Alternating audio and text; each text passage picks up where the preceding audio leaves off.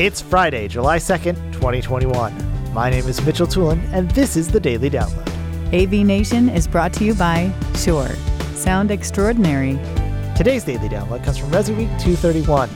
Matt Scott is joined by Jason Knott and Stephen Bronner talking about CEDIA Expo Virtual in 2020. Stephen Bronner starts off talking about the potential drawbacks of taking an established physical event into the virtual space.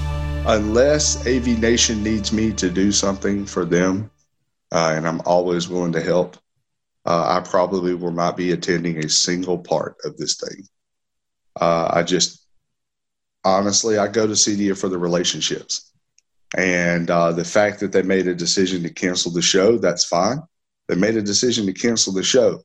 Once you get to the point in your business where we are, and I have said this before, and I'll say it again, and it's no insult to people newer to the industry.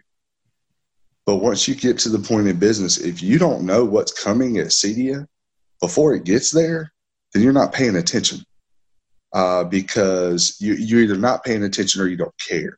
There are very few things that I see at CEDIA from major manufacturers. Now, of course, there's that offshoot. There's that little guy in the corner. You're like, oh, crap, where did that come from?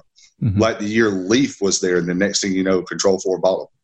You know what I mean? It was kind of like, whoa, where did these guys come from? So other than little things like that, I see very little that I wasn't expecting at CEDIA. I go for the relationships. So if there is a get-together where a bunch of us are going to get in a room and chat, that's fine. That's really not my thing. I hate web meetings. But what I will say is that I'm looking forward to next year. And I hope that whoever does this CEDIA virtual event, I hope it goes over really well. But I think what you're going to find is an extremely low and very poor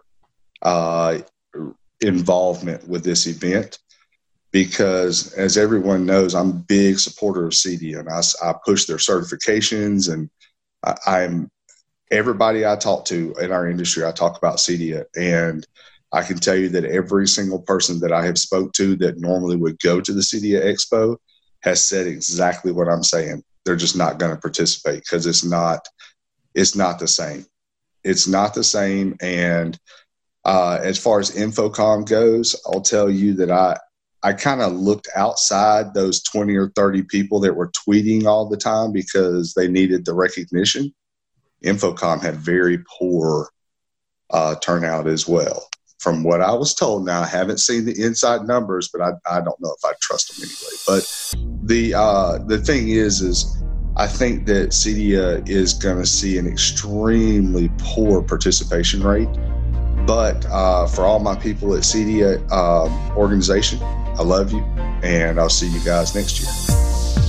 Thank you for listening to today's Daily Download. If you like this podcast, make sure you subscribe and comment on iTunes, and also check out all the other fine programming we have here at AV Nation at avnation.tv, avnation.tv. The network for the AV industry. What are you listening to? This is AV. This is AV Nation. This is AV Nation.